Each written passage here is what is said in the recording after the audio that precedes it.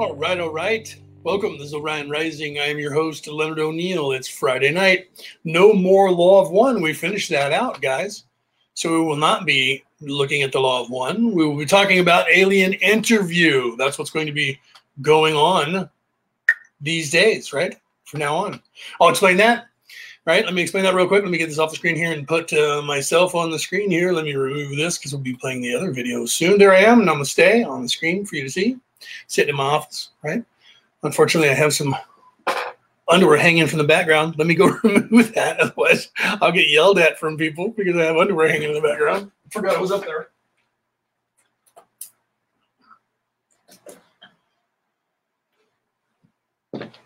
But I figured I'd point that out because it was pretty obvious, right? I moved that stuff over there. I forgot to move it. I was in a hurry trying to get everything on here, right?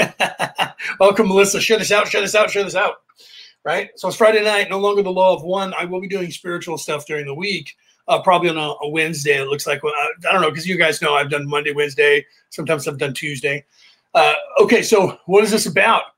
All right, in 1947, we had a crash in Roswell, New Mexico. The government first said there was an alien UFO that crashed, and then they came out and quickly said, wait, no, it was a weather balloon. And that was their cover-up, and nobody bought it. And that guy had that piece of paper in his hand, and over the years, we've been able to enhance that piece of paper and translate it, and it was the orders to cover up a spacecraft that crashed, right?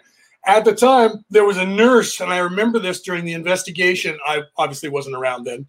I'm not that old, right? But I was around, after that and looking into this stuff, and I had gotten the notion of the news, right? Yeah, I got the notion that there was this nurse who claimed that she had seen an alien, saw an alien, and that she was actually working with the alien. Reese, welcome. Everybody, share this out. Share this out. And they quickly did like they did to Bob Lazar. The government said, we don't know who that person is. She never worked for the military. She's never been on this military base.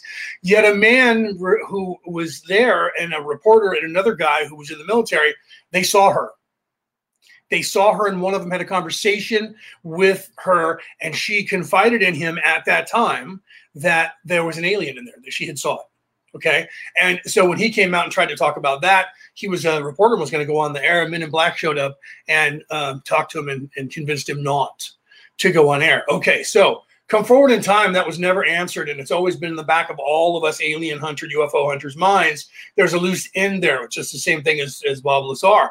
There was a loose end there. Well, then Bob Lazar gets his kudos when, come forward to 2012 or 2015, wherever that was, when the government, all of a sudden the scientists said, we found this new particle, element 116, and it's called Unu and Pentium, which is exactly what he claimed that aliens had given us and that he was working on out there at Groom Lake. Okay, so he got his vindication, even though the government will still won't admit any of that. He's over here now, all still alive, going, told you so. Either he got the lucky or whatever. So the same thing happened here. I believe that it said in the beginning, this was 2007 or 2007, it must have been 2007, when she was in her 80s and she was actually having a doctor assist her and euthanize her, put her down. She's like, I'm done, I'm paying it. It was legal in the state she was in, or she was over in Scotland. It was legal there, so she had that happen. But prior to that, she took all the information that she had stolen or kept about this because she always knew that somehow she wanted to maybe get it out there to the world. Well, now that I'm going to be dead, it's not going to matter. They can't take anything from me. So this guy who was doing an investigation on her, she had heard about, and she sent him everything that she had. And if you watched last week, you saw how he's reading. He made a book about it. He's reading the book, or someone's reading the book, and he's talking about how he correlated everything and put it all together and went through the documents. And you get to see everything that is being said. You get to see every word on the screen. So those of you who are listening on the MP3 file know that if you were watching it on the video, you would actually see top secret documentation. Some still with redactions, most with not. Most of the stuff that is there is can't be corroborated, but she claims she either recopied or stole all of that from the government at the time. Okay, so she had enough information to give us the entire story of this interview, and that's what we're going to cover. Now, knowing what I've learned through the course of my life about these, all the different alien races that are out there and the scenarios that are presented to us, I wanted to talk about that because she doesn't allow any cross-examination. And I'm probably going to go over this at the beginning of every show, so people who catch this not from the very beginning actually understand what's happening. So for those of you who get annoyed because I talk too long before I get to the point, change the channel. Find somebody else who doesn't talk. Go to Jimmy Church, where you have to spend 30 minutes through his commercials before he even starts talking. Once you do that, right, maybe you'll like that better. So for those of you who just found this, that's what's going on. So and I'm going to cut through, because she would not allow anyone cross-examination. She would not allow anyone to ask her any questions. So everything was a matter of fact, and she was just spewing it out, right? So when you give somebody carte blanche to do that, they can tell you any story that they want, and they know you're not going to try and corroborate it. So when I tell you, or when I play this to you, you're going to hear a bunch of crazy stuff that is probably, a lot of it is true. Because even if you're trying to fool somebody, you have to tell a little truth with many lies. You have to tell enough truth so that they start to believe you, and it's very possible, because I think that stuff is true that he said there. So the outlandish stuff doesn't sound as outlandish if you throw some truth in there. Okay, so as we go, I'm going to try and unpack some of the things that she says from what I understand is going on in the universe. Now, this is my opinion. I could be wrong about all of it, right? So if it's something where you go, I don't agree with you on that, Leo, I mean, we can talk about that. But I'm not saying I'm the know-it-all about this stuff, but I have a good idea of what's going on in the universe. If you know me, you know that this has been my life's work, okay? I'm not just some dude who just found aliens like last month. I've been doing this since I was like 5, 6, right? I mean, as much as you can as a 6-year-old hunting for UFOs, right? But I've done this, right? So I'm not just somebody just showing up and doing that. And I'm trying to put that out there so that you don't think that I'm just some guy, right? Some schmo. Who gives you the authority? Well, I've been doing this. I'm 53 and I've been doing this my entire life. After the first 7 or 8 years, man, I created Ancient Aliens Worldwide, which is the biggest UFO hunting group on the planet, right? Other than actual websites, right? So that's on YouTube. We're almost are on Facebook. We almost had 300,000 members in that group. There is no other UFO hunting group on Facebook in the world that is that big. Okay, so I created that, built that empire. I don't get paid for it, which I did. Right? Zuckerberg gets all the money and he gets all advertisement and the whole shebang. We get nothing, zero. But what I do get out of that is information out there to you guys. Same thing with what I'm doing here. Okay, so yeah, and she was also angry. So Melissa, you know a little bit about this. Yeah, she was also, I believe she was negative. I believe she was evil, referring to the captain of the ship that survived. I believe she's working for a group of conquerors, and we'll get into that as that starts to unfold. So Melissa, you might have a little bit more, because I think you have listened to this same thing I have, right? I don't know if you have, but you sounding like you have. So let's go ahead and start. We ended at 19 minutes in last week. So I'm going to pick up right there, okay? At 19 minutes in, I'll put it up on the screen. I'm going to shut up, and you guys are good to see it on the screen. So those of you who have video, you can see the actual files that he's speaking, that he put to book, okay? So let's go ahead and let me put this on the screen for you. My security rating. And it started automatically, but I rewound it just a tad. Let me pull this up full screen. No, I wanted to pull you up full screen that way. Will that not go full screen? No, I guess it won't go full screen. I don't know why, but usually it does. For some reason, it's not going full screen. So it should be good enough, right? Okay, so this is where she gets the promotion. I was given a promotion. This is what he's saying right now. I was given a promotion. This is when, I'll leave it up here really quickly so I can, my duties, what my duty was to communicate with this. This is when the alien was able to communicate with her, and she told her bosses, I can communicate with her. So immediately what they did was they said, okay, you're in. They gave her a raise in pay and had her sign another agreement saying that, you will kill you and your family if you divulge any of this information.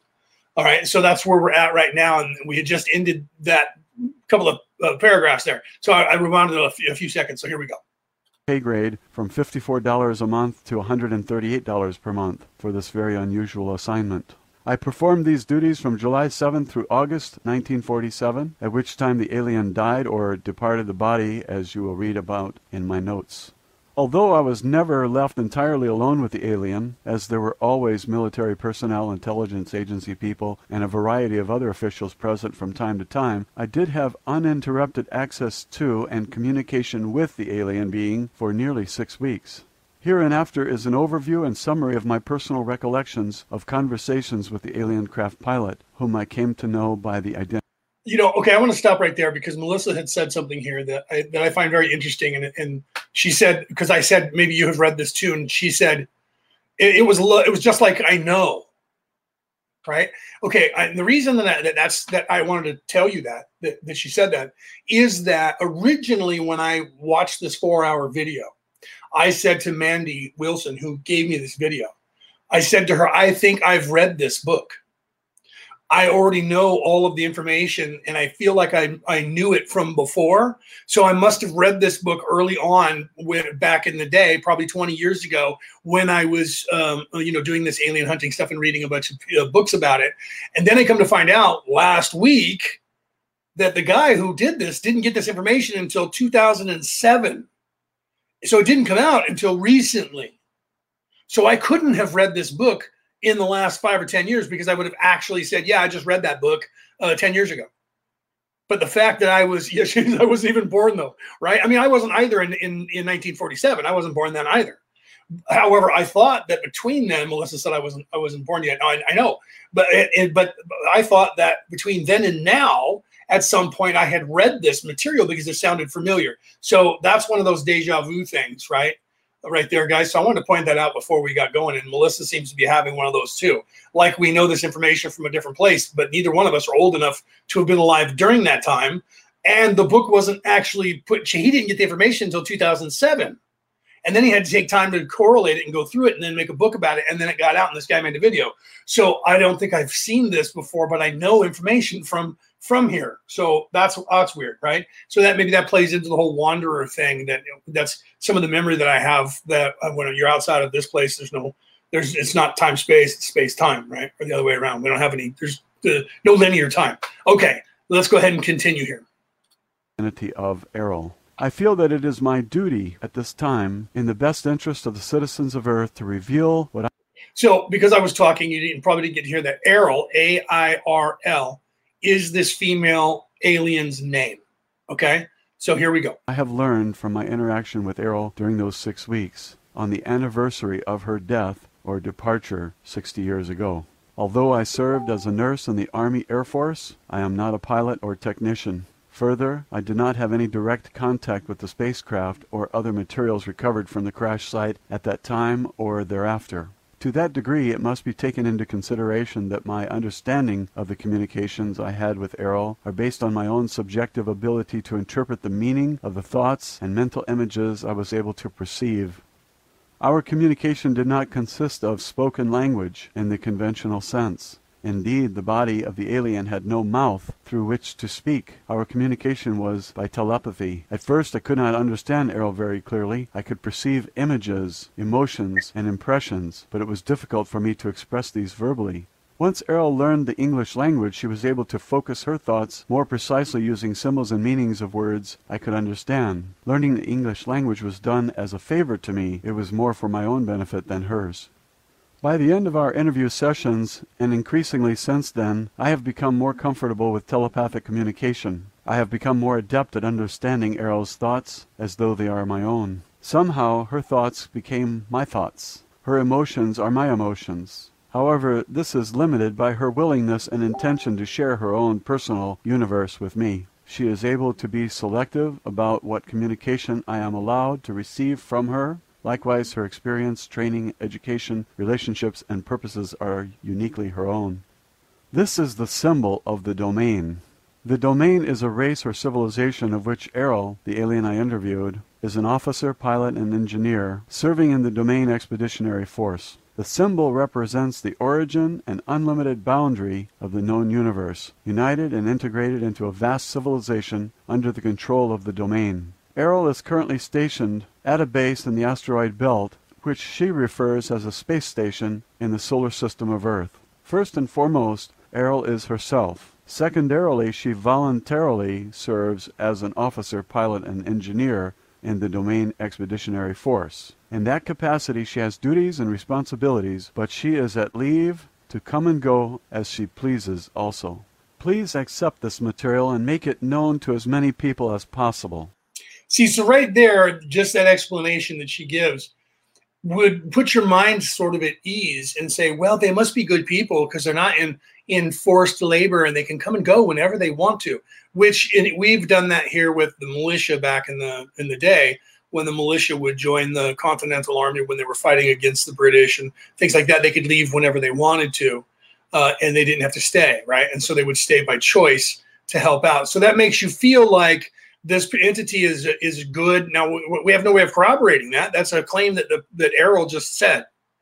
So we don't know if she is telling the truth or not. And I want to point that out because as time goes on, there are markers here that we'll get into, and I'll show you, to where I'm going to go, I don't believe this person is it could be an alien. I believe this is an alien. I don't think it's like at the time she was just channeling some CIA agent in the next room and they were just having fun. It was them who had this person, and she was doing this stuff under the guise, and the control of the federal government. So unlike where some people say, like say the girls in the Czech Republic, I've had ex-military personnel with high ranking or high clearance say, I believe that they're not talking to an alien, they're talking to the CIA. Right now, I can't corroborate any of that, but what's going on here is definitely not her channeling the CIA. So this isn't some covert operation by them just to screw with her mind, because if they did that, why then would they go to all the trouble to discredit her and say that none of that happened and that it was all bullshit? So here we have to believe that this is an actual interview with an alien, because it would be a completely useless exercise for somebody to claim that this was tied back to that woman and make this whole thing up. Right. And they kind of said that about Whitley Strieber because he was a science fiction novelist, that maybe he just did all that. And then I hear some people say that he came out and said he did. But then I've talked to people who've actually spoken to him and interviewed him, and he hasn't said, no, that was a hoax. OK, so people have claimed that he claimed it was a hoax. But I know a few people who've actually interviewed him and actually spoken to him, and they've asked him, was it a hoax? And he's like, no, this is not. It was not. And OK, so you're always going to have naysayers that are going to try and say that, but why would this happen this way? That's like saying, well, the earth is flat and they don't want to change it because it's going to cost too much money to change the record, and they don't want to look stupid. They're not the ones who claimed the earth was round. So if I'm not the one who claimed the earth was round, I'm not going to look stupid if I say, whoops, we figured out that it was flat. Those guys back there with Copernicus 5,000 years ago screwed up. So it's not going to be that. And it's not that they had to change all the history books and it cost too much money, because they just 3 years ago or 4 years ago went, oops, we had the wrong head on the T-Rex all this time. And they fixed it and changed all the history books, paid all that money to fix it. So if they would do that for that, why would they say, oh, it's bigger if the earth is flat? Right. So same thing here. Right. So anything could be made up, but I'm at this point assuming that there is an actual event happening here. Right. So let's just continue. I repeat that it is not my intention to endanger your life with the possession of this material, nor do I really expect you to believe any of it either. However, I do sense that you can appreciate the value that such knowledge may have to those who are willing and able to face the reality of it. Mankind needs to know the answers to questions which are contained in these documents. Who are we? Where did we come from? What is our purpose on Earth? Is mankind alone in the universe? If there is intelligent life elsewhere, why have they not contacted us? It is vital that people understand the devastating consequences to our spiritual and physical survival if we fail to take effective action to undo the long-standing and pervasive effects of alien intervention on Earth. Perhaps the information in these documents will serve as a stepping stone to a better future for mankind. I hope that you can be more clever, creative, and courageous in the distribution of this information than I have been. May the gods bless you and keep you. Mrs. Matilda O'Donnell McElroy, Senior Master Sergeant, Women's Army Air Force Medical Corps, retired. 100 Troytown Heights, Nevin Meath County, Meath, Ireland. I didn't realize that she was in Ireland. I thought she was in Scotland. Okay. Anyway, here we go. And for those of you who are on the MP3 file, you can't see that there is a picture of her with a polygraph, taking a polygraph right now, a black and white photo. So obviously that was probably in the 60s. They used those a lot in the 60s, and she looks older than when she would have been in 1947. I don't know the date on that picture, but I'm just going by the way the gentleman's dressed in a darker suit. In the 40s, men wore predominantly gray, khaki, more lighter suits. And when we got into the 60s is when people started wearing the dark color, black, and the dark blue like now. So that's just an observation. His glasses look circa 1960, her clothing. So I'm just assuming this is somewhere in the 60s. I must always assume a very pragmatic point of view. I could not.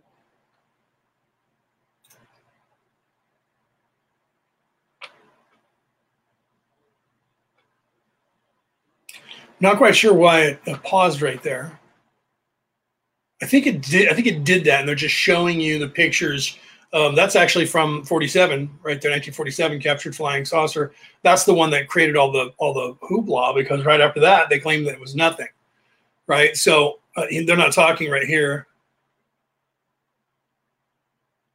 Yeah, see, so a minute off the mic, so they're just showing you this stuff so you can see the progression and the people that were there. I forgot that it went dead on the mic right there, and I'm like, why did that mute?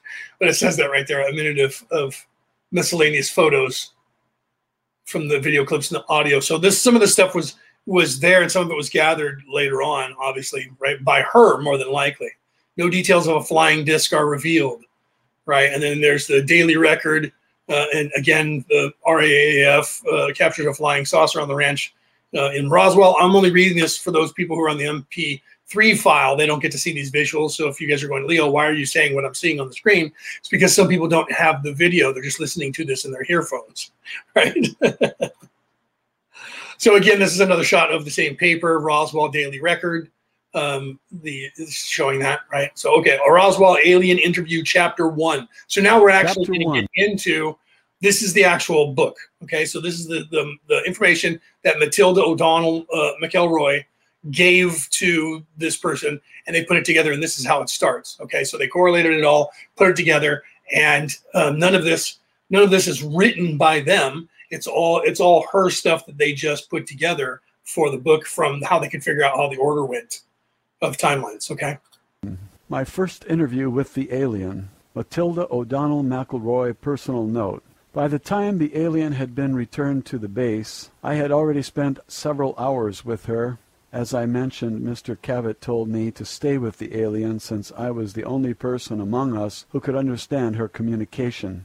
I could not understand my ability to communicate with the being. I had never before that time experienced telepathic communication with anyone. The non-verbal communication I experienced was like the understanding you might have. Okay, yeah, Peter, sorry, I just saw what you said. Yes, tomorrow night. What is tomorrow? Tomorrow is the 3rd, right? Saturday? Yes. So, okay, we'll talk tomorrow night. Remind me, get on, harp on me. Make sure you message me and go, dude, get on here. Right. So we'll talk tomorrow night, because I like to hear, this is Peter Coyle. I didn't put him up on the screen, but he's a buddy of mine, and he's in the coalition with me. And he said, we need to talk tomorrow night if possible. You'll be shocked. Your brother in arms, Peter. Right. And so, and then it says Matilda O'Donnell is a SOTOR name. That's all that I'm saying. Okay. Right. Okay. So Peter obviously has some information that I don't on this particular event. So after I talk to Peter tomorrow, he and I will decide if this is something that we can go public with. And if so, next Friday, when we do this show, I will give you guys the report of what Peter and I talk about tomorrow night. So there's a little bit of insight there and some exclusive stuff that we might be getting. Just so you know, Peter is in Ireland. Okay. And that's where she resided. And so he's going to naturally have a little bit more information. He may have even known this person when he was younger. It's very possible, right? I don't know that answer to that yet. But Peter, being in the coalition that I'm in, he's going to obviously have more information that is going on over there than I do. That's why I'm in America and he's in Ireland. That's why we do that. Okay. Yeah, Denise says, I would love to know what Peter says. Yes. So some of you guys who know me, you might be able to get this information off air that you might be able to, if it's something that we need to classify. I don't think so, but he wants to talk to me about it and get the information to me instead of just blabbing it on air here, which is fine. That's a good thing. So for security reasons, we'll discuss it. And if it's something that we can get out there, which is 99.999% of all things, guys, the only things that we keep back are things that might change the future or things that might harm people, that might get people hurt now. That would be the only time that we ever hold anything back from you guys. But then we feed you whatever we can when we can, which is almost everything that we hear. All right, just so you guys know. When a child or dog is trying to get you to understand something, but much, much more direct and powerful. Even though there were no words spoken or signs made, the intention of the thoughts were unmistakable to me. I realized later that although I received the thought, I did not necessarily interpret its meaning exactly. I think that the alien being was not willing to discuss technical matters due to the nature of her position as an officer and pilot with the duty to maintain the security and confidentiality required by her own unit or organization. Any soldier who is captured by the enemy in the line of duty has a responsibility to withhold vital information even in the face of... Okay, so Peter just said, for those of you who are reading the chat, you can see it, right? So Peter just said, you just answered my question. I didn't know that I knew that person. So, okay, so being the historian, Peter needed some information from me. I think I just got some. We'll continue this conversation tomorrow, Peter, for sure. Okay, so Melissa says Ariel was with them. She was lying. I agree. I think she was. And we'll get into that. When she starts going here, you'll see that I say the same thing, right? And she says she killed her co-pilot. Now, there's some question about that because there was two pilots that didn't make it. Or, the two pilots didn't make it. She was the captain of the ship. And that doesn't sound far-fetched and crazy, Melissa, right? So, yeah, I believe she was lying, and you'll see that, guys. That's one of the things that I want to show you as time goes. There's some stuff where you just kind of go, yeah, okay, we'll get into that. Let's go. Of interrogation or torture, of course. But in spite of that, I have always felt that the alien being was not really trying to hide anything from me. I just never got that feeling. Her communication always seemed honest and sincere to me, but I suppose you can never know for sure. I definitely feel that I shared a unique bond with the alien. It was a kind of trust or empathy that you have with a patient or a child. I think it was because the alien could understand that I was really interested in her and had no harmful intention. Nor would I allow any harm to come to her if I could prevent it. This was true too. I refer to the alien as her. Actually, the being was not sexual in any way, either physiologically or psychologically. She did have a rather strong feminine presence and demeanor. However, in terms of psychology, the being was asexual and had no internal or external reproductive organs. Her body was more like the body of a doll or robot. There were no internal organs as the body was not constructed of biological cells. It did have a kind of circuit system or electrical nervous system that ran throughout the body, but I could not understand how it worked. In stature and appearance, the body was quite short and petite, about 40 inches tall. The head was disproportionately large relative to arms, legs, and torso, which were thin. There were 3 fingers on each of 2 hands and feet, which were somewhat prehensile. So close to your standard gray. Now, I had heard and from people prior to this, and she hasn't even discussed this yet, but she's getting at it, and she will soon, that this alien that she was talking to was inside of a exoskeleton, right? So it's actually like a bio-robot. You'll see that. She describes that. So the alien is occupying, right? Her energy is occupying this avatar to be present here in this 3D reality, not unlike we are occupying this physical avatar as well. If any of you have listened to me for the last 3 years on talking about the law of one, you'll understand that, right? So let's just get into that. Let's just go. The head had no operational nose or mouth or ears. I understand that a space officer does not need these, as space has no atmosphere to conduct sound. Therefore, sound-related sensory organs are not built into the body, nor does the body need to consume food, hence the absence of a mouth. The eyes were quite large. I was never able to determine the exact degree of visual acuity of which the eyes were capable, but I observed that her sense of sight must have been extremely acute. I think the lens of the eyes, which were very dark and opaque, may have also been able to detect waves or particles beyond the visual spectrum of light. I suspect that this may have included the full range of the electromagnetic spectrum, or more, but I don't know this for sure. When the being looked at me, her gaze seemed to penetrate right through me, as though she had X-ray vision.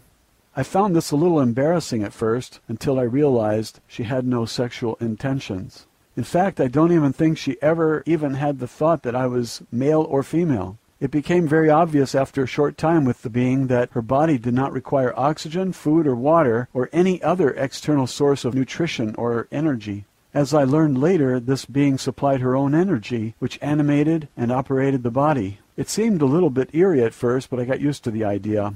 It's really a very simple body. There's not much to it compared to our own bodies. Errol explained to me that it was not mechanical, like a robot, nor was it biological. It is animated directly by her as a spiritual being. Technically, from a medical standpoint, I would not say that Errol's body could not be called alive.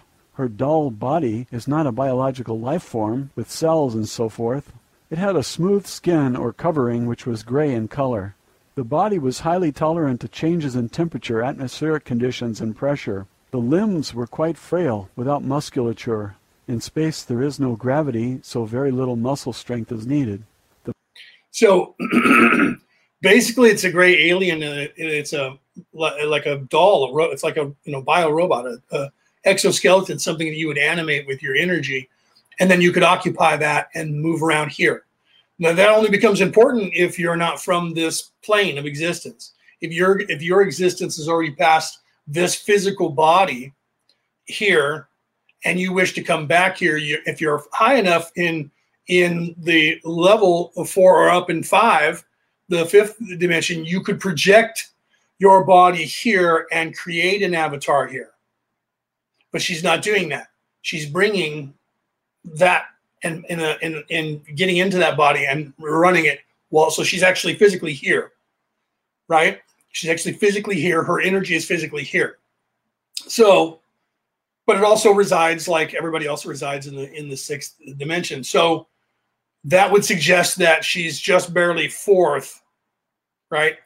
And they use that. I was told by insiders that they have this person witnessed drawers lined up, and when you open the drawers in plastic wrap, in these drawers were these gray alien bodies. So they're really there for you to use like a suit. You just pull it out and break open the plastic like you would a brand new bag of chips or something. You open it up, pull the suit out, and animate it, and then use it. And if you lose the suit, you just take off. So in essence, these people are doing like the Cylons did in Battlestar Galactica, where they're occupying, only there it was a machine that was metal, and here it's not. It's sort of a bio robot. And if anything happens to the body and then that body dies, they just eject, and their soul goes and gets recollected, and then they either jump in another body and come back, or they just go about what they were doing before and not come back here, right? So again, this also takes a lot of information of knowing about what's going on, and a lot of the stuff I didn't hear about until just a few years ago, right?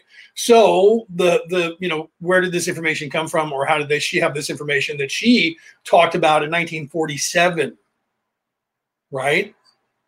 That's where she got the information, was from 47. I'm getting the information from guys who are telling me that they knew that either in the 90s or the 2000s. Okay. The body was used almost entirely on a spacecraft or in low or no gravity environments. Since Earth has a heavy gravity, the body was not able to walk around very well, as the legs were not really suited to that purpose. The feet and hands were quite flexible and agile, however. Overnight before my first interview with the alien, the area had been transformed into a buzzing hive of activity. There were a dozen men working on setting up lights and camera equipment. A motion picture camera and microphone and tape recorder was there, also set up in the interview room. I don't know why a microphone was needed, since there were no verbal communications possible with the alien. There was also a stenographer and several people busy typing on typewriters.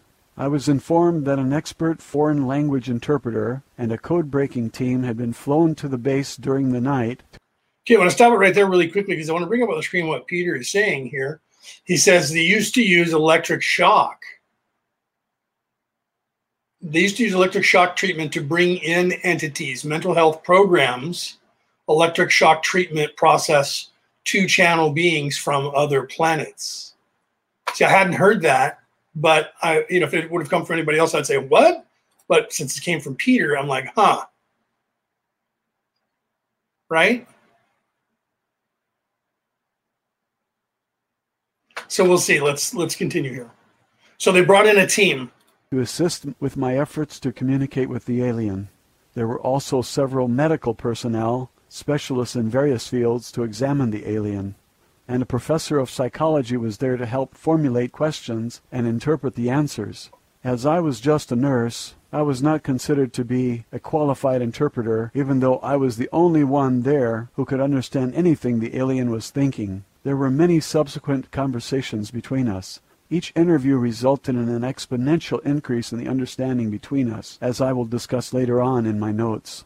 This is the first transcript with the answers to a list of questions provided to me by the intelligence officer at the base, which I debriefed to the stenographer immediately following the interview.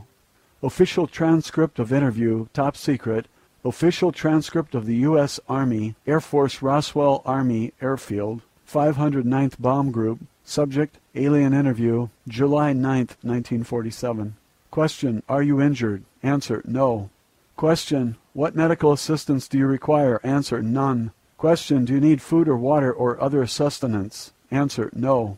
Question, do you have any special environmental needs such as air temperature, atmospheric chemical content, air pressure, or waste elimination? Answer, no, I am not a biological being. Question, does your body or spacecraft carry any germs or contamination that might be harmful to humans or other Earth life forms? Answer, no germs in space. Question, does your government know you are here? Answer, not at this time. Question, are others of your kind going to come looking for you? Answer, yes. Question. See, so they're basic questions she's allowing through.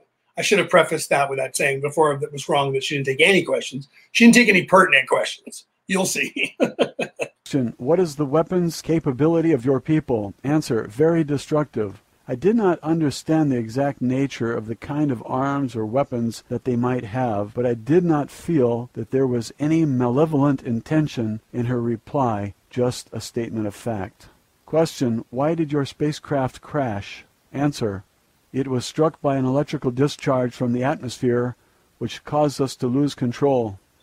Now, I was also told, and some of you may know that, I was also told that the United States government was actually actively using electromagnetic or lightning, to actually try and down UFOs so that it looked like an accident. So it didn't look like a weapon. I was told that's what they were using, and that these were shot down, right? But it looked like a bolt of lightning randomly struck the spaceship and they crashed, so that in the minds of anybody that was wounded, and for us, if an alien race came down here and saying, you shot down with no, look, it was just lightning.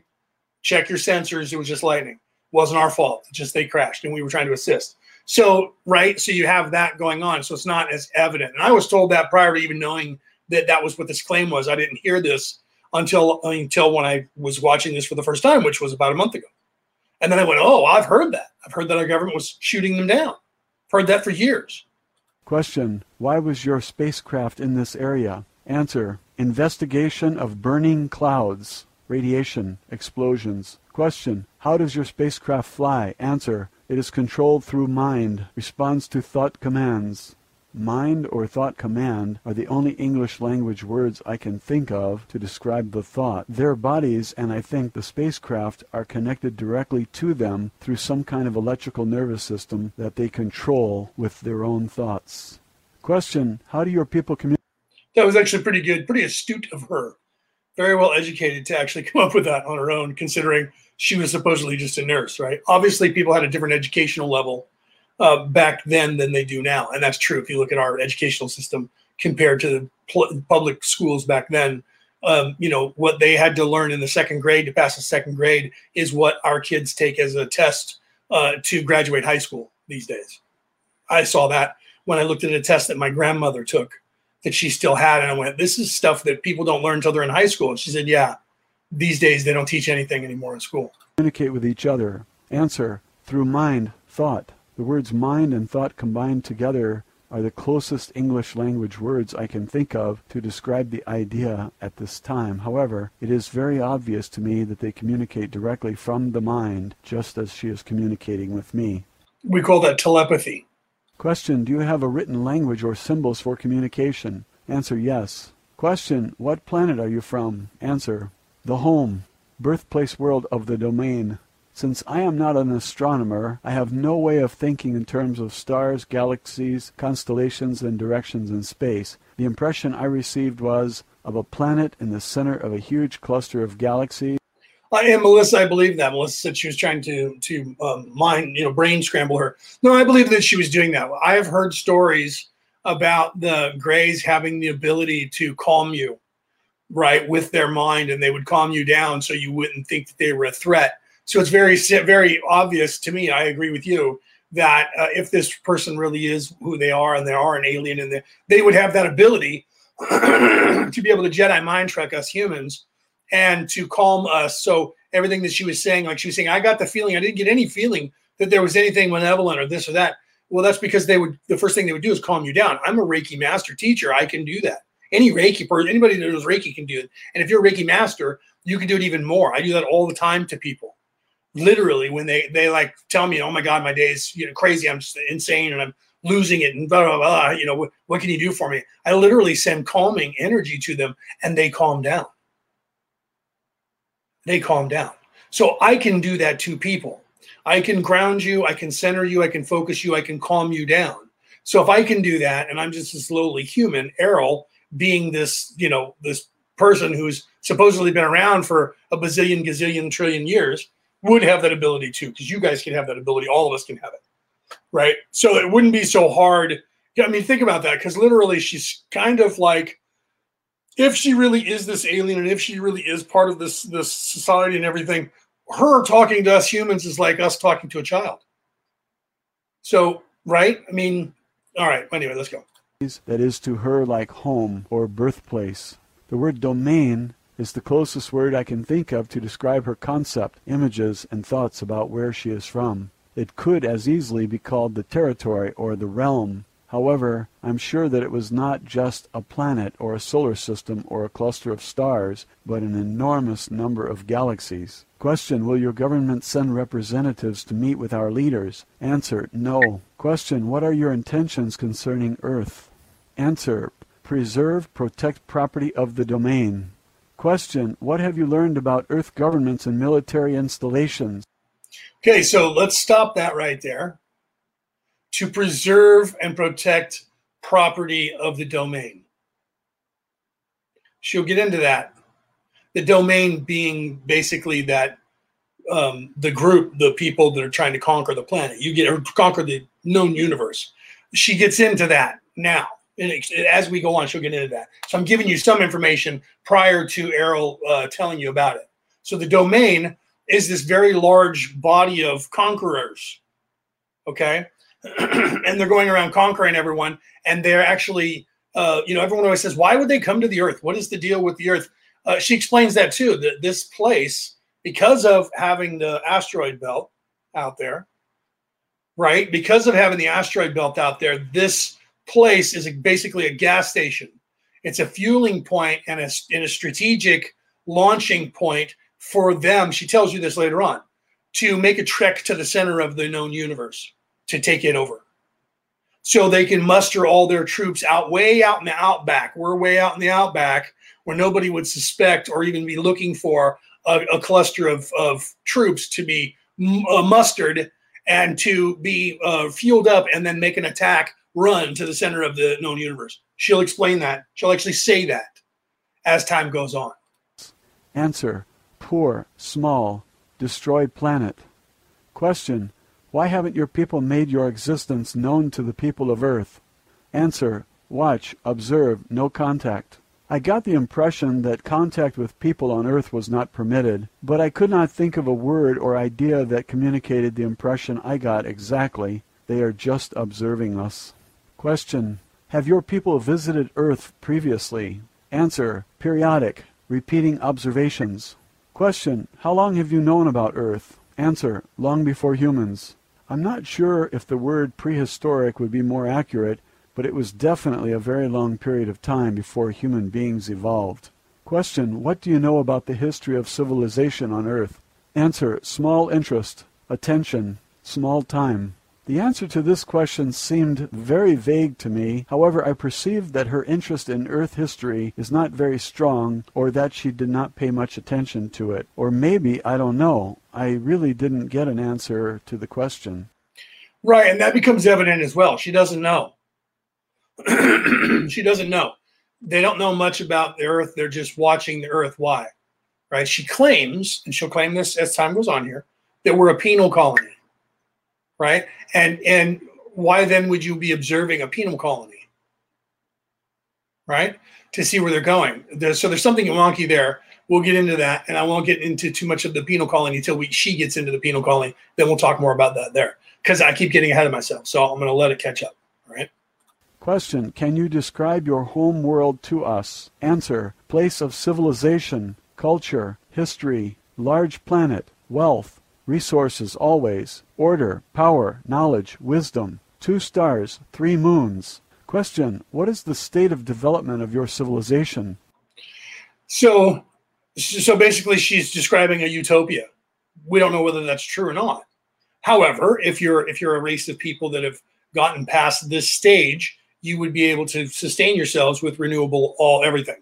So it would quickly become that, right? So I can't really deny that information and say she came from a slum somewhere and now she's trying to make herself look good, because if you are where she is in development, by that time you've gotten rid of things that are that are not self-sustaining. So I'm assuming that wealth, power, that kind of stuff is true, because they also are trying to conquer the universe, right? So when the Romans tried to conquer the entire planet, Rome was the richest place on the earth. That's where all the money went back to, right?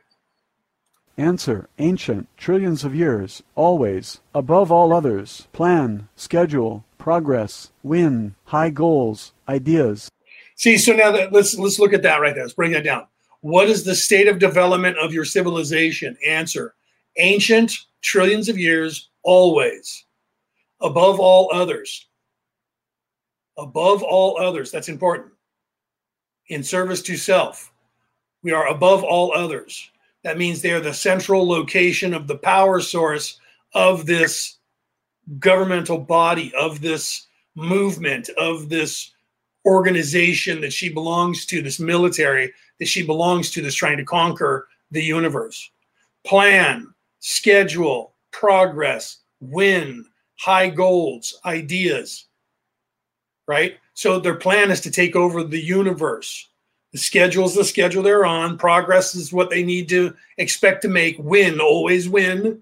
High goals and high ideals, right? So that's important to understand what all those words mean right there. Ancient, trillions of years, always, meaning we've been here forever, above everyone else. So here is where she's implying they're a creator race that created the universe, or they created. But if that's the case, why are they then trying to conquer it? Do you see? This is why I wanted to break this down, because there's a lot that you can learn about people by how they say things as much as what they say, when, and how. Okay? So understanding a civilization or a person's mindset, that's like walking into a library of someone's house. You can understand a lot about that person by the books they keep on their shelf, the words that you use, in what order, describing different things, and yourself tells a lot about what you think about yourself, how you see yourself, or your civilization. That's why this is important to break down. And that's why I wanted to, ancient, trillions of years, always, above all others. We're in charge. We're the ones. Do you see? Plan, schedule, progress, win, high goals, ideas. All right, let's continue.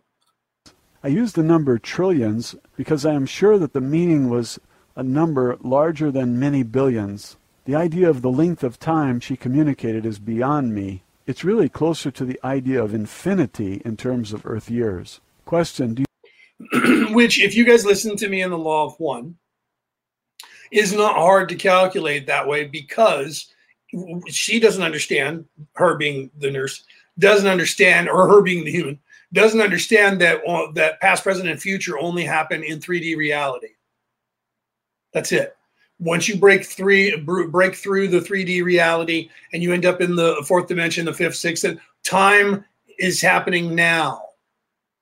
So to translate, Ra, through 106 sessions, had a horrible time trying to translate numbers into our math because of how close to the speed of light we're traveling.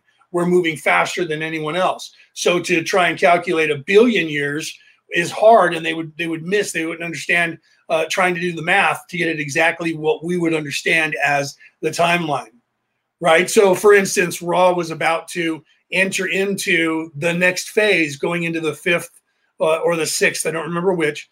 And for them, they said, how much longer is it before you're going to transition? And Ra said, in our perspective, it's about a blink of an eye. But in your perspective, it would be somewhere around 750,000 years. Do you see? So her seeing it from her perspective, trying to tell the human what that timeline, how long have we been around, in our perception of time, it could be trillions and trillions, hundreds of trillions of years. But in the time that everything happens all at once, in her memory, it could have been a month ago, a year ago.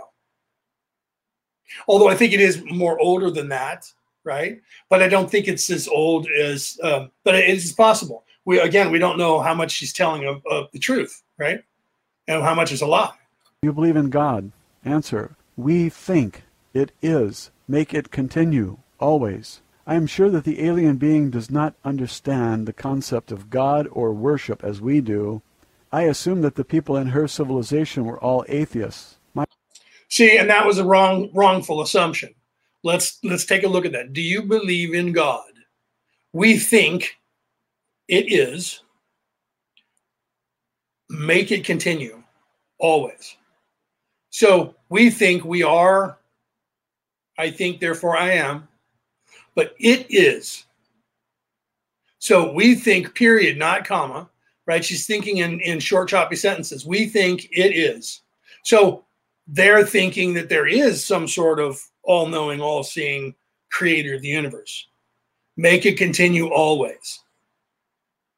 Right? So I don't think she's saying she doesn't believe in God. I think there's a miscommunication here, and you'll see that later, as to what she means by the word God. Right? And you'll see that because what's her name? Errol talks about that. Makes a comment again about God and the ideology of a supreme being. My impression was that they think very highly of themselves and are very prideful indeed. Question, what type of society do you have?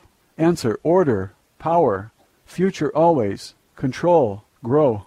These are the closest. Very telling here. Very telling, right? What type of society do you have? Order, power, future always, control, growth. What does that sound like to you? Does that sound like the United States of America? Does that sound like Canada? Does that sound like England, France, Germany? Or does it sound like Nazi Germany 1938? Does that sound like communist China currently? Does that sound like communist Russia? Nazis, right? The first thing comes into your head, right? Well, it's a Nazi. Right? And I didn't see, Patricia, welcome. I didn't see you made a comment there. And that was, you were saying gods. Yeah, plural, right? You will hear about that too. Okay. So now she's saying, literally, those words, order out of chaos, that's control. She even says the word control, power. So they're all about power. They're all about future, meaning their future. So they're about control, growth, power, and order. Okay. So they're a conquering nation of people, not freedom, not expression, not love, not independence, not any of those things that we hold as dear in free societies. But order, power, our future always, control, and growth. Those are the important things. That is a conquering nation. That is someone who's in service to self, not service to others. Otherwise, it would be about freedom and love and academics and people learning and do whatever they want. And no, it's order, power, future always, control, and growth. So you have to understand that. Oh, Tracy. Okay. Tracy says, where did this information come from? Sorry, I missed the beginning. All right. First, after this is over, go back and listen to it again. But this information is from Roswell, New Mexico, 1947. The person who's speaking is the nurse who was able to communicate with this alien. All of this, the government said, never happened. Just before she was euthanized herself, paid a doctor to end her life when she was in her 80s back in 2007. She took all the information that she had captured or stolen from the federal government, even though they made her sign a thing that said that if you tell anyone about this, we'll kill you. She was killing herself. So she gave this information to a journalist, and that journalist made this book, and this guy is reading this book, and I think it's the journalist's voice. I don't know for certain. And this is all the information and documentation of that. But I explained that in the beginning, so go back and when we have time, and you'll see that that's what this is about. So I don't know if any of this is true, but that's why I'm doing this. Some of it because of what I know about UFOs and aliens and everything that's going on. I know that some of this is what she's saying is in fact true. So I do know that this person that is speaking is in fact an alien, but I don't believe that their intention is to give us any kind of information, because I believe that they are a self-serving, controlling, evil, conquering nation of people. Okay, so if you've watched any of my shows before, which I don't think I've seen your name in my group, I was doing the Law of One, and in the Law of One there are two kinds of people in the universe: people that are in service to others and people that are in service to self. If you're in service to others, you're a good person and you care about other people. If you're in service to self, like these people obviously are, by this order, power, future, always control, and growth, then you're considered evil in the universe. Okay, and this is important, and you'll see why that's important. All right, let's continue. Words I can use to describe the idea she had about her own society or civilization. Her emotion when... See, Tracy just said, for those of you, the reason I keep saying this and reading it to people, Tracy, is that people can see it in the chat, but this also goes out as an MP3 file, so there's no video. People are listening to it on their iPhones or iPads or whatever, so they can't see your comments. So Tracy says, I've seen them in the sky personally one night. I have too. I have seen, in my lifetime, I've seen 3 UFOs in my entire life. Then I knew that they were spaceship, but they were not. And most of them, I don't believe, were actually aliens flying in them. The 3 that I saw, I believe that they were actually owned by the federal government in the United States. And I believe that they were, one was a cigar shape, so it could have been the Draco, but I know that we fly those as well, right? And it was over the San Diego, down there, the military base, or I was up in the mountains, and I was coming down, I was going across the valley from Arizona into San Diego, into California. So I was going over the grapevine down there in the south, and I was at the top of the grapevine, and in the sky there was a cigar-shaped spacecraft hovering, floating, going away from me, heading out to sea. And then it actually, they cloaked it, just disappeared while I was looking at it. So I don't believe that was, but that could have been draconian. It could have been a draconian people, the lizard people flying it, but I know that we humans fly them too. Either way, it was a spacecraft, for real, a real spaceship, owned by one of them or the other. All right, here we go. Communicating her response to this question became very intense, very bright, and emphatic. Her thought was filled with an emotion that gave me a feeling of jubilation or joy, but it made me very nervous also. Question: are there other intelligent life forms besides yourself in the universe? Answer: everywhere. We are greatest, highest of all. See here, and here again, egotistical, arrogant attitude towards all other races. Are there other people out there in the universe? Well, yeah, everywhere. But we're the greatest and the highest of all. Do you see? So very self-centered, full of themselves. This is where I believe that, if you're a good alien, you wouldn't preface that. You wouldn't say that. You would say, even if you thought that, you would say, oh yeah, aliens are everywhere. You're talking to a child now. There's no need for you to impress that child. Do you understand? But this alien had said, but we are the greatest of all of them. We are the highest of all. Do you understand? So they've believed themselves to be in charge, but they're not. They're conquering the universe. If they were in charge and above everybody, they wouldn't have to do any of that. Do you see? But you don't know that yet because she hasn't said it. I know that because I've already gone through the whole four hours of this videotape. Due to her small stature, I'm sure that she did not mean tallest or biggest. Again, her prideful nature showed through in the feeling I received from her. Matilda O'Donnell McElroy, personal note. This was the conclusion of the first interview. When the answers to the first list of questions were typed and given to the people who were waiting for them, they were very excited that I was able to get the alien to say anything. However, after they finished reading my answers, they were disappointed that I could not understand more clearly. Now they had a lot of new questions because of the answers I received to the first list of questions. An officer told me to await further instructions. I waited several hours in the adjoining office. I was not allowed to continue my interview with the alien. However, I was always well treated and allowed to eat and sleep and use the restroom facilities whenever I wanted. Eventually, a new list of questions was written for me to ask the alien. Well, I want to stop there real quick. Yes, Julie says she sounds like my mother. Patricia says AI. Well, the alien itself is AI, Patricia. They've already discovered. They've already crossed that bridge. The gray alien is just a bio robot that this alien is occupying with her soul or her mind. They haven't gotten really into that detail yet, so I'm not going to talk about that. But they did say that literally the alien that's sitting in front of her is being operated either remotely or actually physically, like we're inside our avatar. So they've already actually said that. They've already stated that. I gathered that quite a few other agents, government and military officials had arrived at the base by this time. They told me that several other people would be in the room with me during the next interview so they could prompt me to ask for more detail during the interview. However, when I attempted to conduct the interview with these people in the room, I received no thoughts, emotions, or any other perceptible communication from the alien. Nothing. See, and this is where the alien kind of shuts down. Now that they're trying to cross-examine or ask further questions for clarity, now she doesn't want to answer. Do you see? So when they actually the shit hits the fan, or they start catching on, and she's got to read their mind, so she's got to know what they're thinking. So when they start thinking like I'm thinking and talking to you, and like you guys are thinking, all of a sudden she's trying to back off and not give them any more information, right? The alien just sat in a chair without moving. We all left the interview room.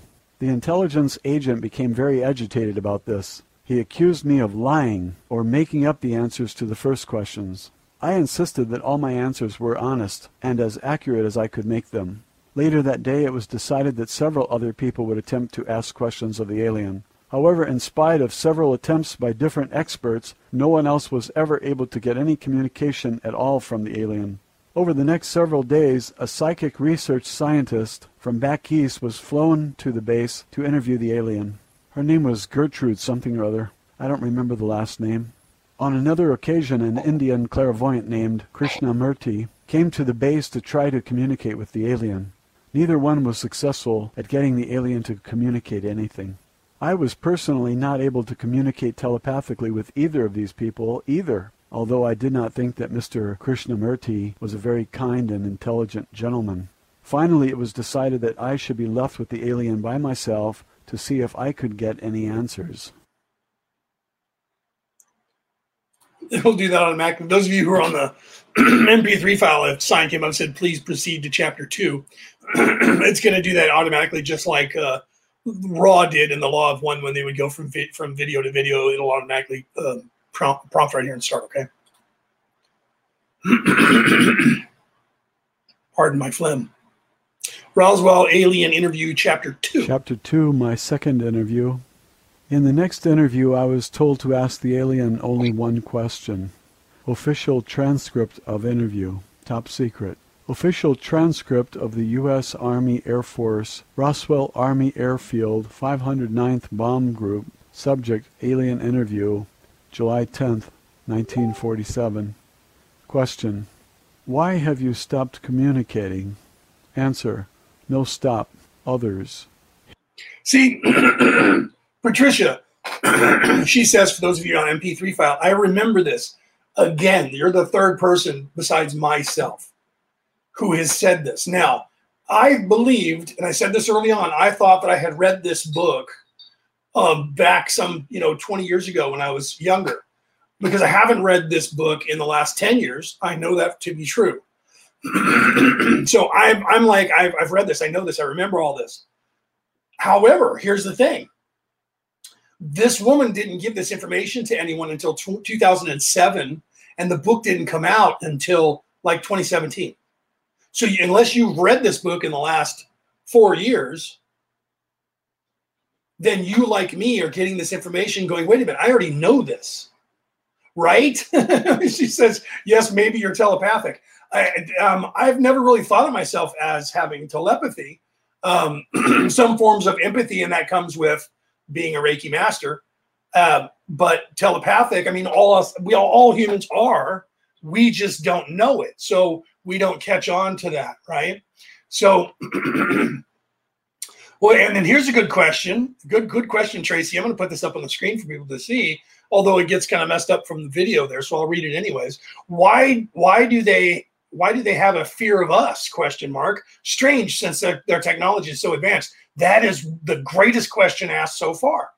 Why is it that they're afraid of lowly little us for some reason, knowing or having this information? Why is that? That's the question that you want to pose, because the truth is, we have free will, and she knows that. And Melissa says we're stronger than them. Okay, we humans. Pardon me, I'm having a lot of phlegm issues today. I usually do when I talk, but for some reason it's worse today.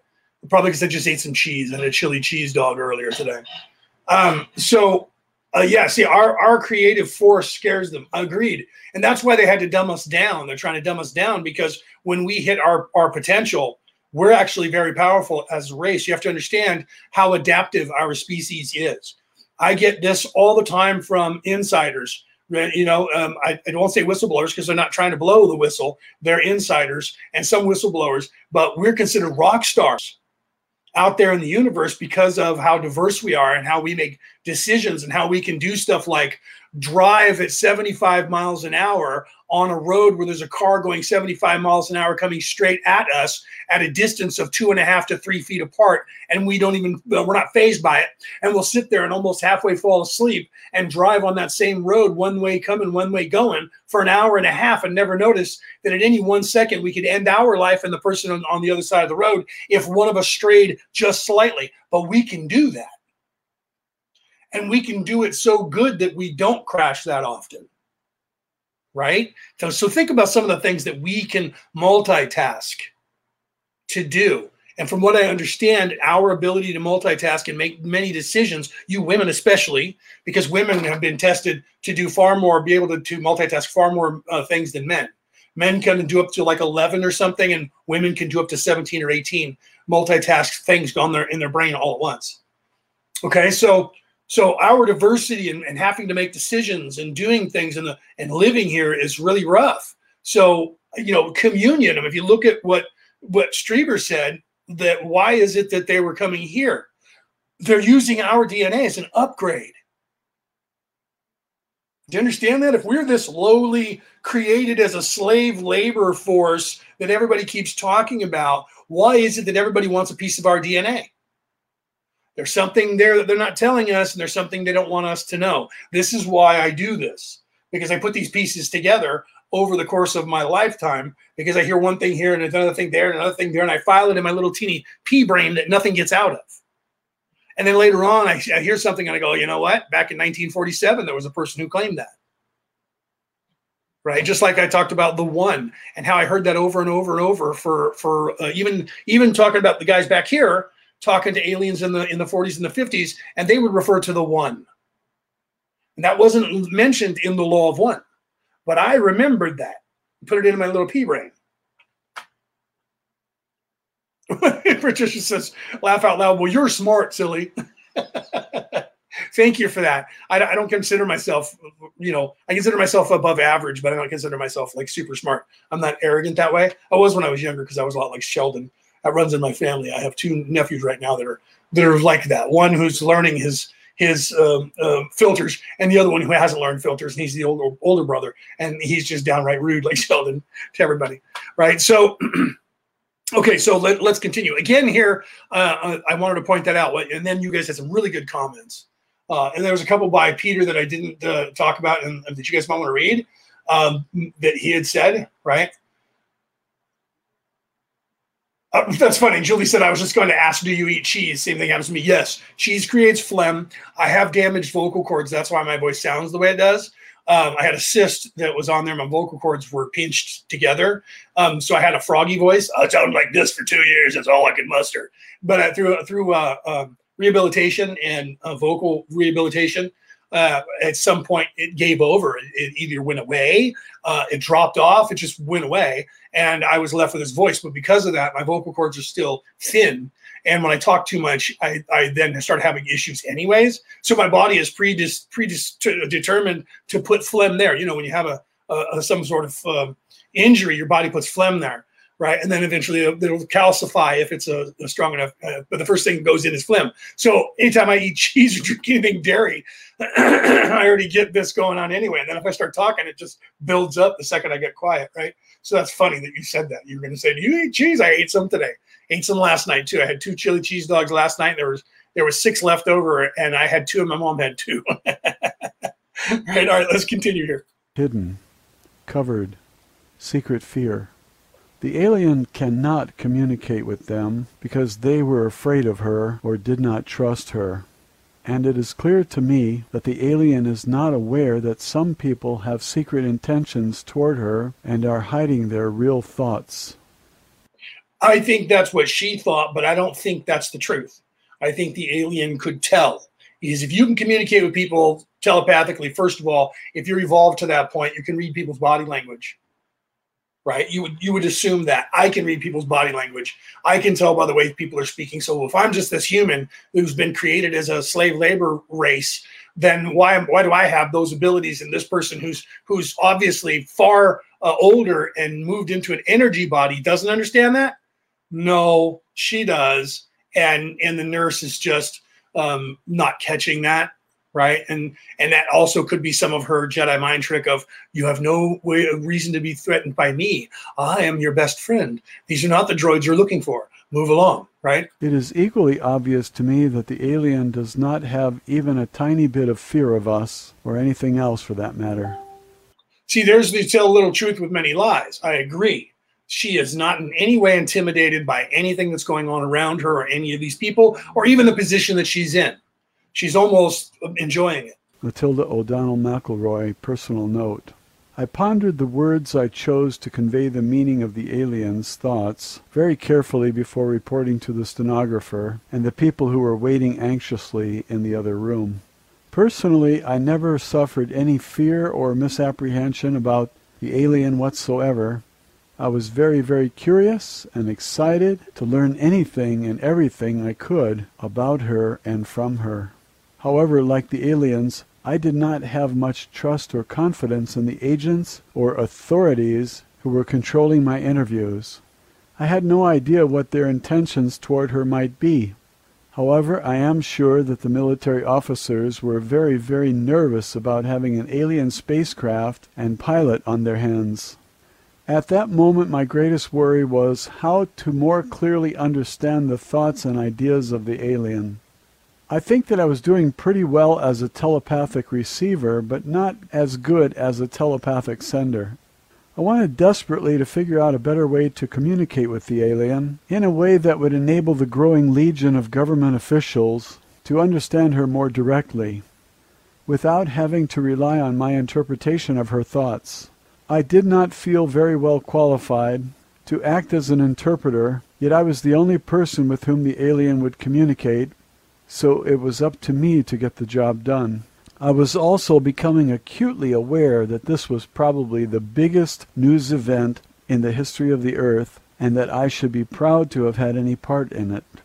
Of course, by that time the entire incident had been officially denied in the press, and a cover-up of immense proportions by the military and the powers that be had already begun. However, I was beginning to feel the pressure of the responsibility for being the first person on Earth, as far as I knew, to communicate with an extraterrestrial life form. I think I know how Columbus must have felt when he discovered a new world the size of a continent on one small planet, but I was able to discover an entirely new unexplored universe. While I waited for my next instructions from my superiors, I went to my quarters under escort of several heavily armed MPs. Several other men dressed in black suits and ties accompanied me also. They were still there when I got up in the morning. After breakfast, which was brought to me in my own quarters, they escorted me back to the office at the base that was used for the interview. So this says... Roswell, Alien Interview, Chapter 3, my third interview. Sorry, for those of you on the MP3 file, I didn't know he was going to say that, so I started reading it. I didn't think you guys were going to hear it. So this is Chapter 3, for those of you who don't have the visuals to see that it says that. Tilda O'Donnell McElroy, personal note. The third interview and all subsequent interviews that I had with the alien were observed and recorded, as I mentioned above, by dozens of other people. Although they were not physically present, a special room had been constructed with a window of one-way glass through which the interview could be observed from an adjoining room without intruding on the alien. The alien had been moved into a newly constructed room and was seated in an ordinary overstuffed living room chair covered with a flowery... Melissa said, you're talking about the video that slipped out to where, they were going to destroy the body and she disappeared out of the body. That does happen later on. That's how this whole thing ends. And I saw that video as well. That video leaked out. That was the one where they started doing something to the alien, and the alien was having problems breathing and that sort of stuff. And then they went to go and electrocute or knock her out somehow to try and trap her in the body, and she left the body. That's what you're talking about, right? I believe that's what you're talking about. I've seen that video. That video was quickly people were trying to debunk it, and I was like, why would somebody film a video of an alien in distress and have the alien in distress not having problems breathing and go through that whole thing? What would that be? Yeah, it was a Roswell video. Yeah.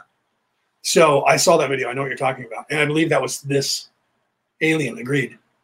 You guys, those of you who don't know that, if you haven't seen the video, I kind of just gave you that hint, but you'll hear about that as when it gets to the point where this alien leaves the body, it's because of that. They were trying to go after her and trap her in the body by subduing her. And she realized it, and she left the body before they could trap her there. Fabric. I'm sure that someone had been sent into town to buy a chair from the nearest available furniture store.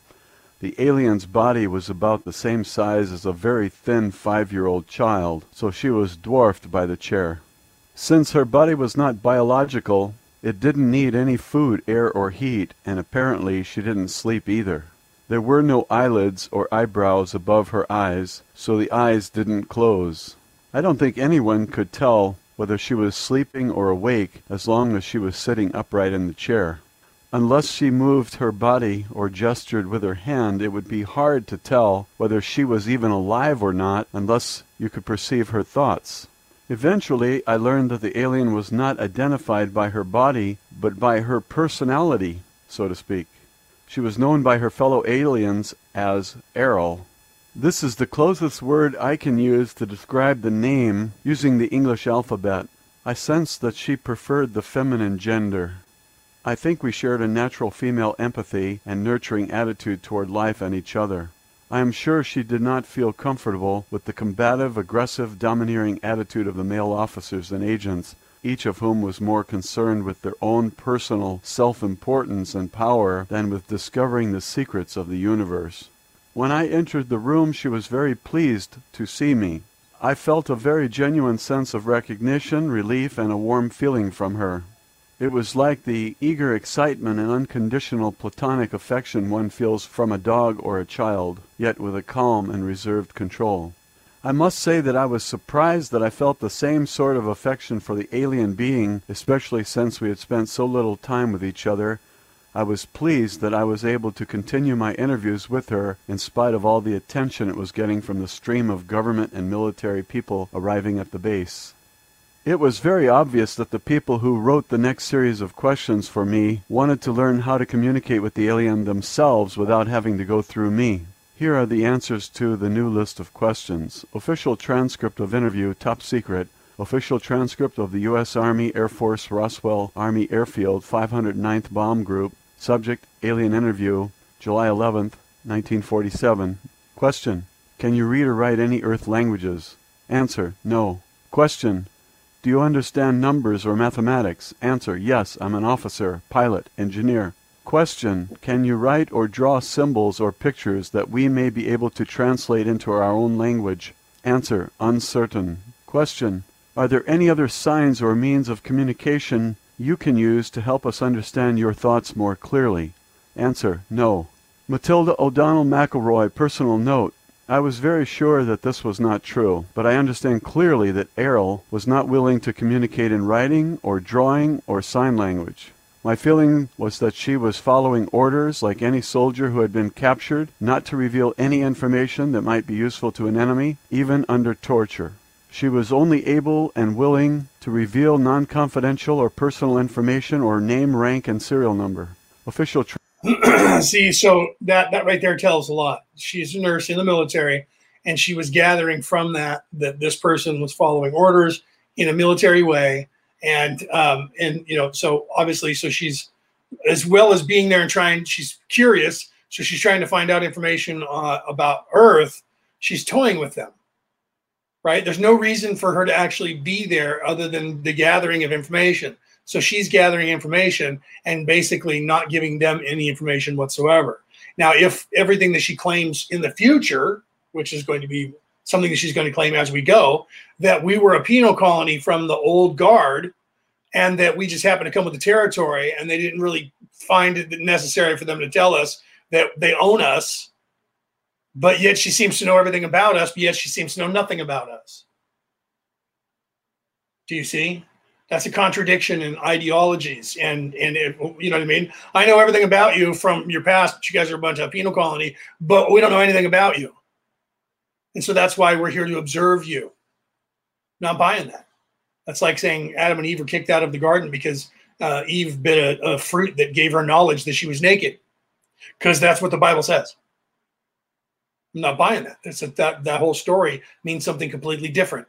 We've talked about that on my show, and many other people have talked about that as well. Okay, so there's something different there going on, right? So yeah, and who knows? Like Melissa said, maybe while they were all sleeping, maybe that woman left the body and a different person came in. Right? How would you know that it's not the same person as long as they're keeping up the same facade? They could be trading personnel that is, needing to know information about the Earth tactically, and they're coming in and getting this information. Who knows? We don't know, right? Or it could have just been her the whole time screwing with it. But still, to what end? To what end is the question here. All right, let's continue. Transcript of interview, top secret, official transcript of the U.S. Army Air Force Roswell Army Airfield, 509th Bomb Group, subject alien interview, July 11th, 1947, second session.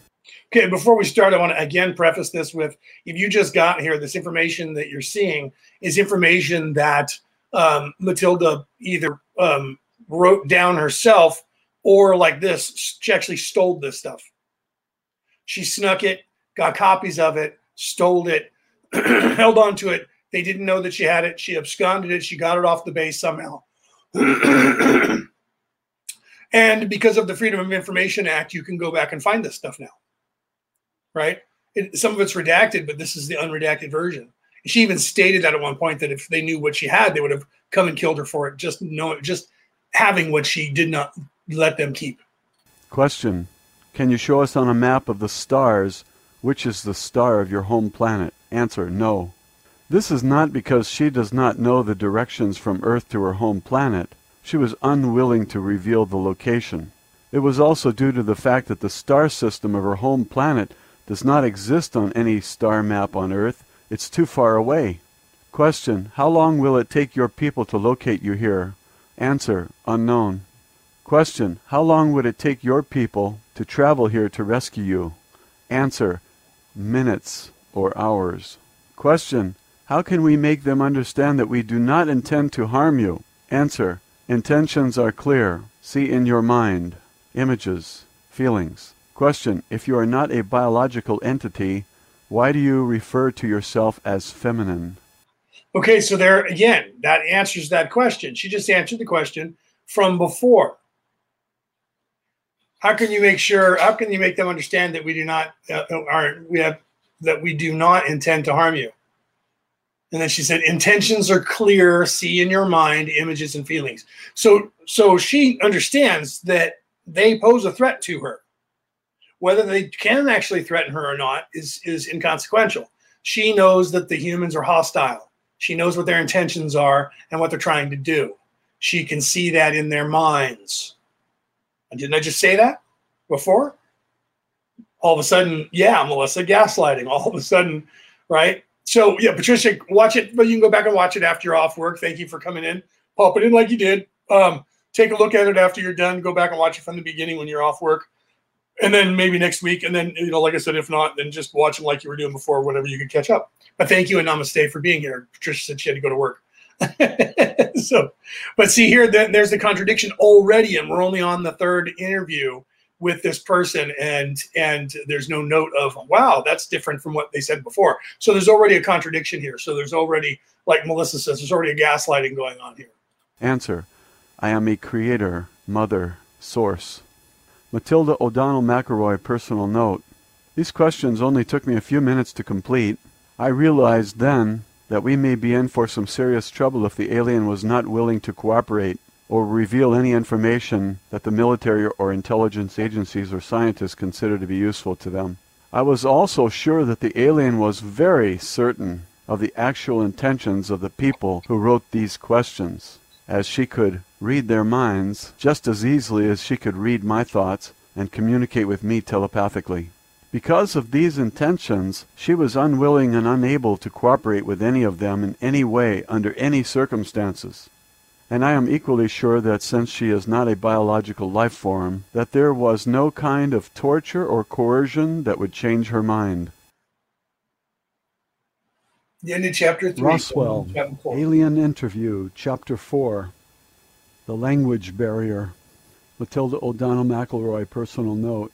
After I explained what I thought were the reasons for the no answer to the intelligence agents, there was a great deal of upset and turmoil. A very heated discussion took place between some of the intelligence officers, military officials, psychologists, and the language interpreters.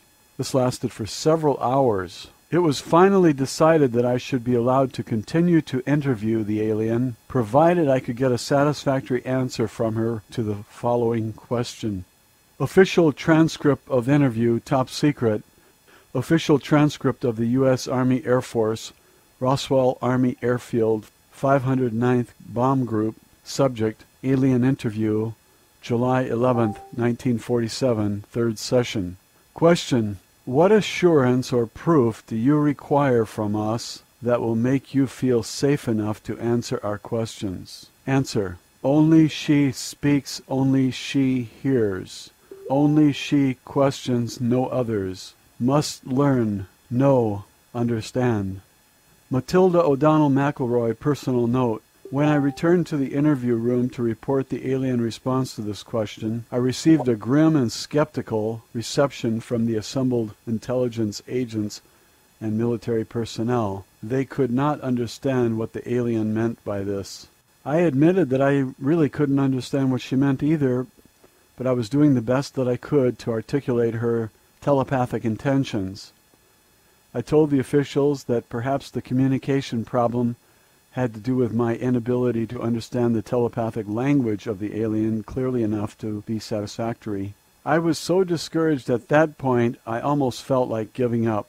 And now there was even more arguments than before. I was sure I was going to be removed from my position in spite of the fact that the alien refused to communicate with anyone else, or that no one else had been found who could communicate with her.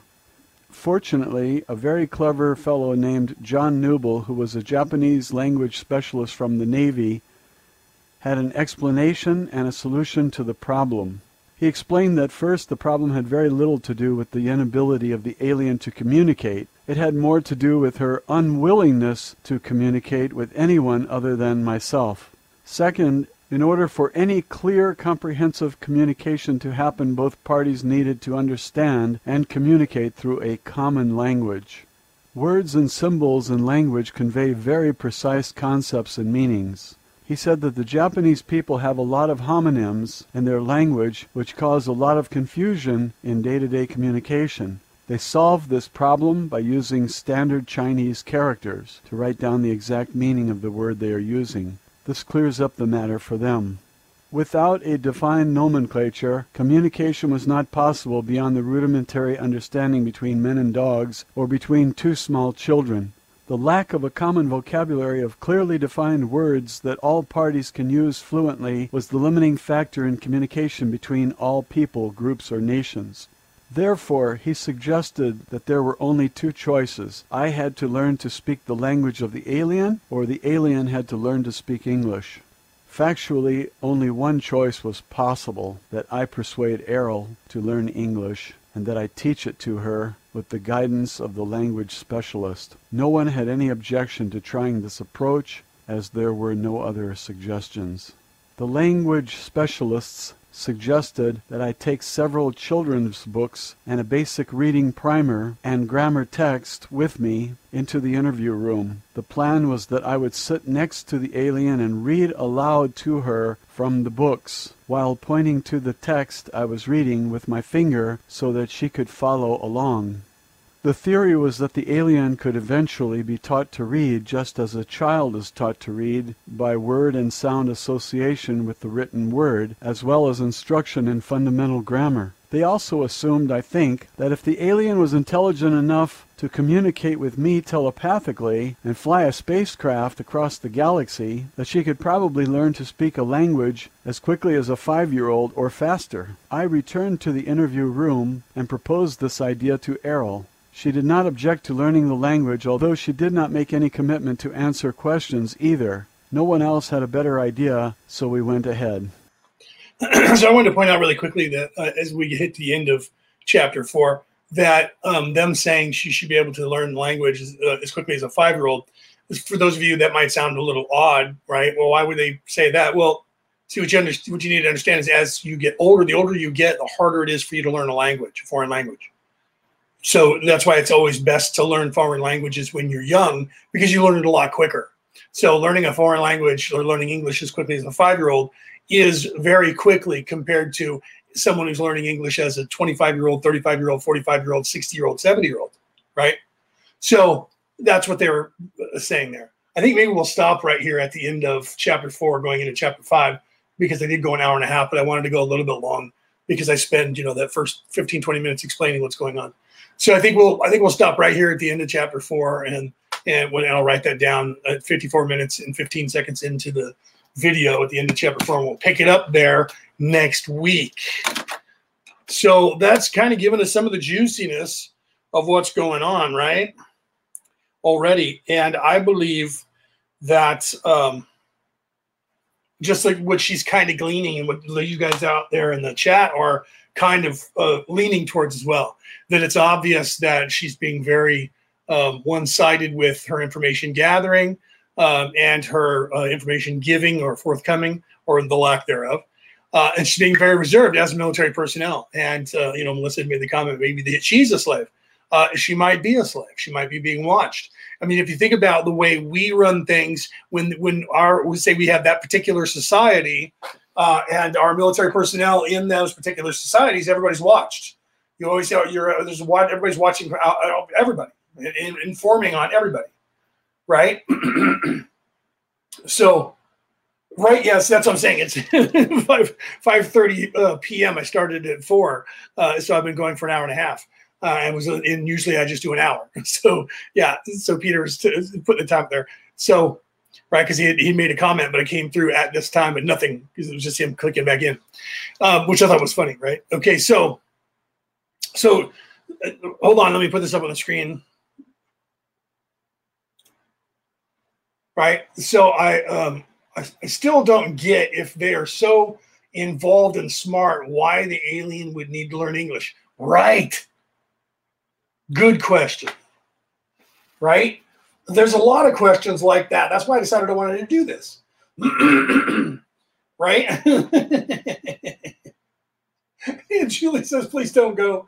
I can't take any more Andy Griffith. That's hilarious.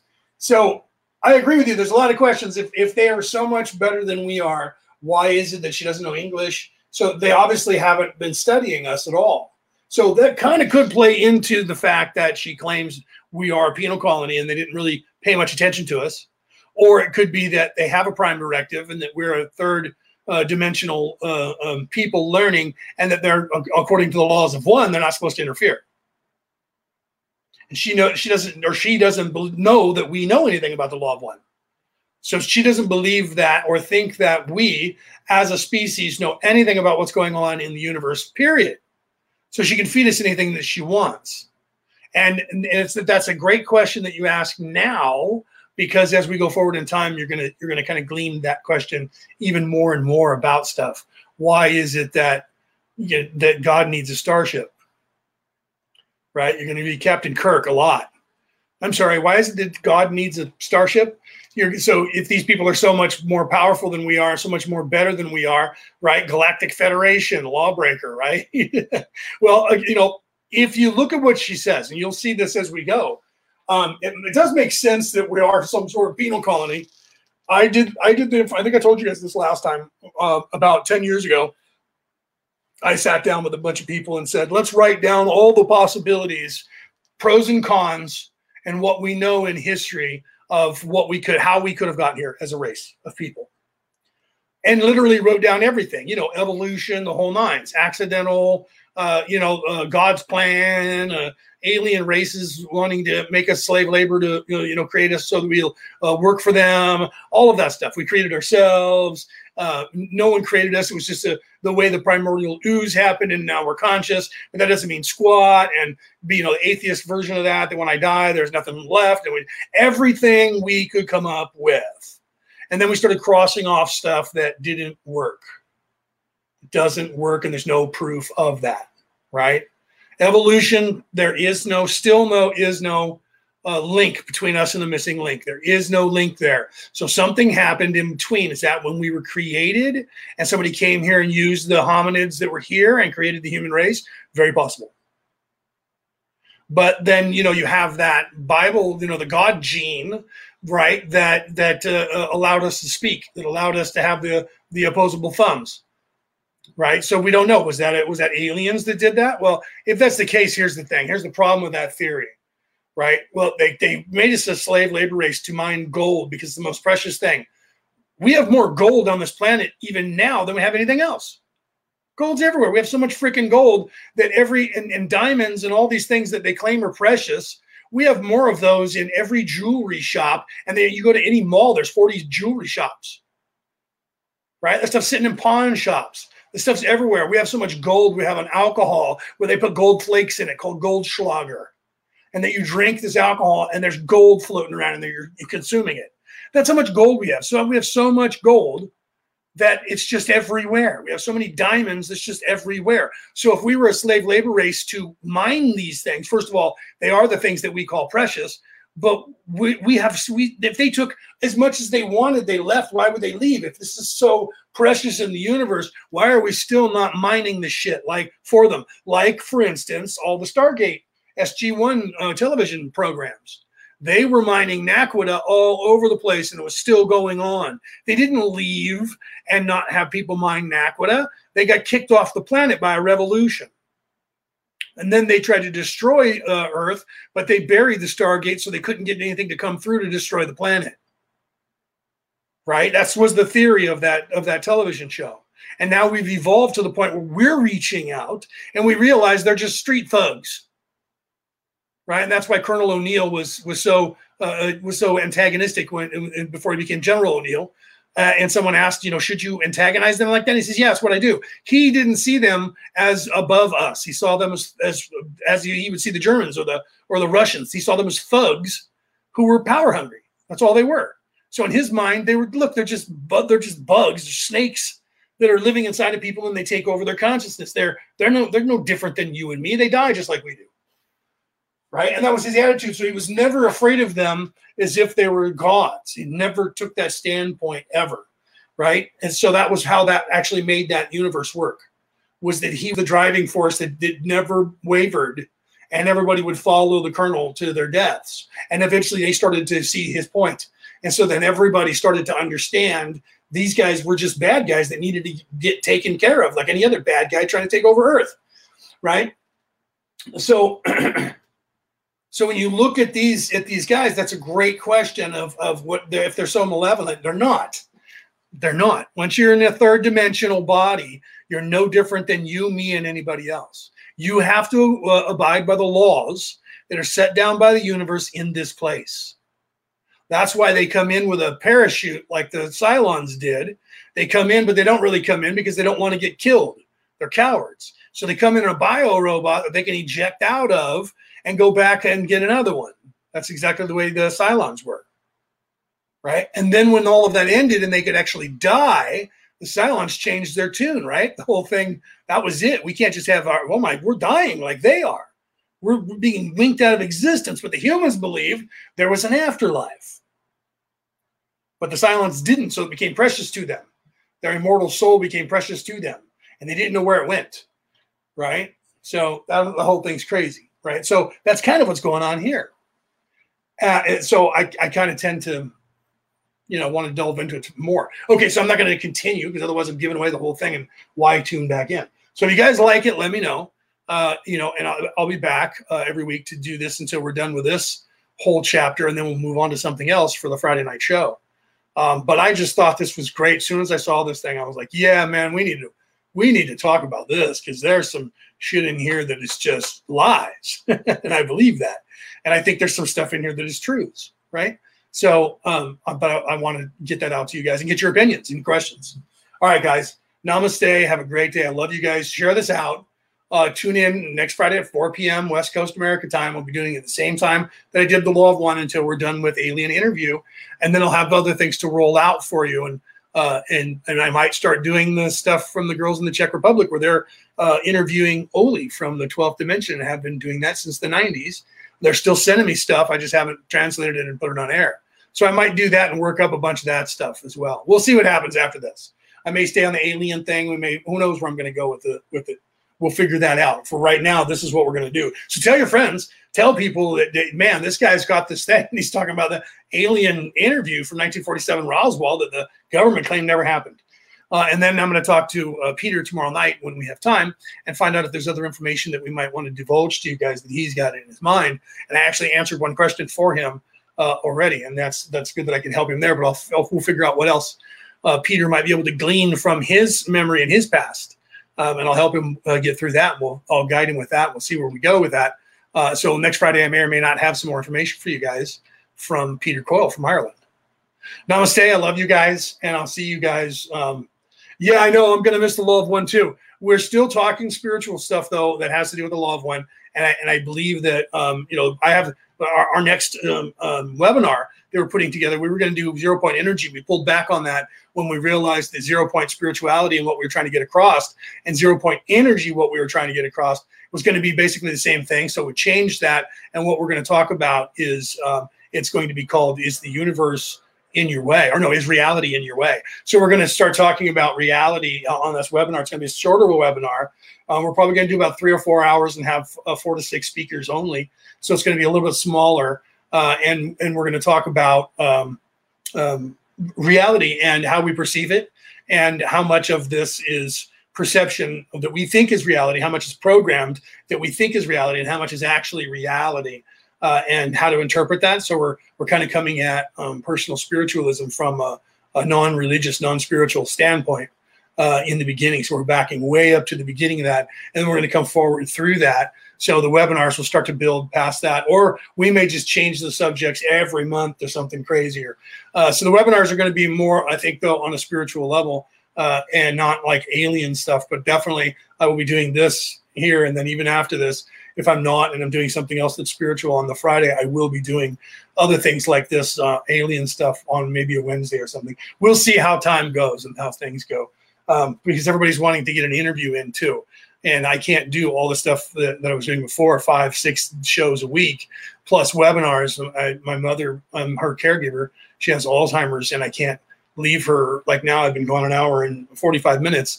I'm in my office with the door closed. I mean, we're in the same building, the same house, but she's out there. I could hear her. She was doing dishes a minute ago, but I can't leave her by herself. She'll get the notion to walk out the front door or something, right? So I can't stay away for a long period of time. And my body won't take it either because I have issues with my legs. If you've ever heard those stories, you understand that.